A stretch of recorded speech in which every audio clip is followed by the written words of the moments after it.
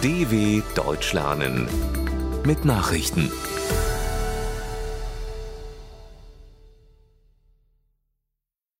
Samstag, 2. Dezember 2023, 9 Uhr in Deutschland. Baerbock ruft Araber zur Zusammenarbeit für Nahost-Friedenslösung auf. Außenministerin Annalena Baerbock hat die arabischen Staaten angesichts neuer schwerer Kämpfe im Gazastreifen zur Zusammenarbeit für eine Friedenslösung zwischen Israel und den Palästinensern aufgerufen. Alle, die das Leid beenden wollten, müssten jetzt zusammenarbeiten, sagte die Grünen-Ministerin in Berlin. Der Schlüssel für ein Leben in Frieden und Sicherheit für Israelis und Palästinenser liege auch in der Region. Israels Streitkräfte griffen nach eigenen Angaben weitere Ziele der islamistischen Hamas im gesamten Gazastreifen an. Israel, die USA, die EU und andere Länder stufen die Hamas als Terrororganisation ein. Klimaclub nimmt auf COP28 seine Arbeit auf. Mit der UN-Klimakonferenz COP28 in Dubai hat der sogenannte Klimaclub offiziell seine Arbeit aufgenommen.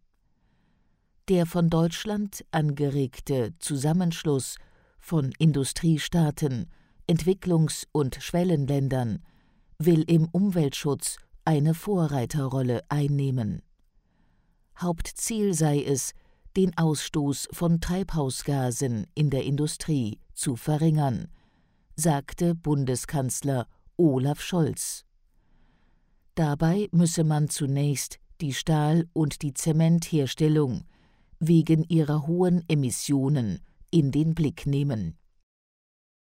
An diesem Samstag will Scholz vor mehr als 140 weiteren Staats- und Regierungschefs auf der Konferenz eine Rede halten. Weitere Ukrainer am Patriot-System ausgebildet. Die Bundeswehr hat eine zweite Gruppe ukrainischer Soldaten am Flugabwehrsystem Patriot ausgebildet. Das Training der etwa 70 Männer und Frauen steht nach mehr als 6 Wochen vor dem Abschluss. Die Verteidigung des ukrainischen Luftraums sei eine zentrale Aufgabe, sagte Generalleutnant Andreas Marlow, Befehlshaber des multinationalen Ausbildungskommandos, bei einem Ortsbesuch. Er verwies darauf, die russischen Angriffe richteten sich gezielt gegen zivile Infrastruktur in der Ukraine.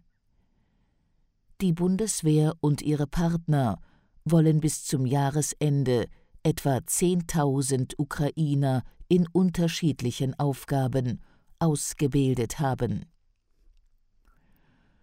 Russland erhöht die Zahl seiner Soldaten. Russland stockt seine Streitkräfte deutlich auf. Laut einem Dekret wird die Anzahl der Soldaten ohne Zivilpersonal auf 1,32 Millionen erhöht. Das sind rund 170.000 Mann mehr als bisher. Zur Begründung verwies das Verteidigungsministerium auf die russische Offensive in der Ukraine und die Erweiterung der NATO. Der Ausbau der Armee solle freiwillig geschehen, hieß es.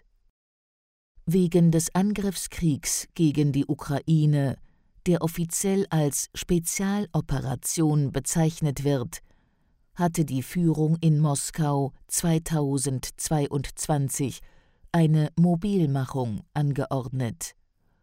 Hunderttausende junge Leute verließen daraufhin fluchtartig das Land. Sahelstaaten planen engeren Zusammenschluss. Die 3 Sahelstaaten Mali, Niger und Burkina Faso wollen sich enger zusammenschließen. Die Außenminister der 3 Länder empfahlen die Schaffung einer Konföderation mit dem Ziel, diese letztlich zu einem Staatenverband auszubauen. In Mali ist seit einem Staatsstreich im Jahr 2020 eine Militärregierung an der Macht. In Burkina Faso riss das Militär 2022 die Macht an sich.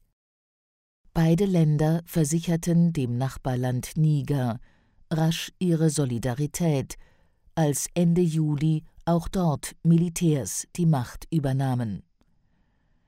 Die 3 Staaten sicherten sich bereits gegenseitig Beistand zu für den Fall, dass ihre Souveränität und territoriale Integrität angegriffen wird. Südkorea bringt eigenen Spionagesatelliten ins All. Wenige Tage nach Nordkorea hat nun auch Südkorea seinen ersten militärischen Aufklärungssatelliten ins All gebracht.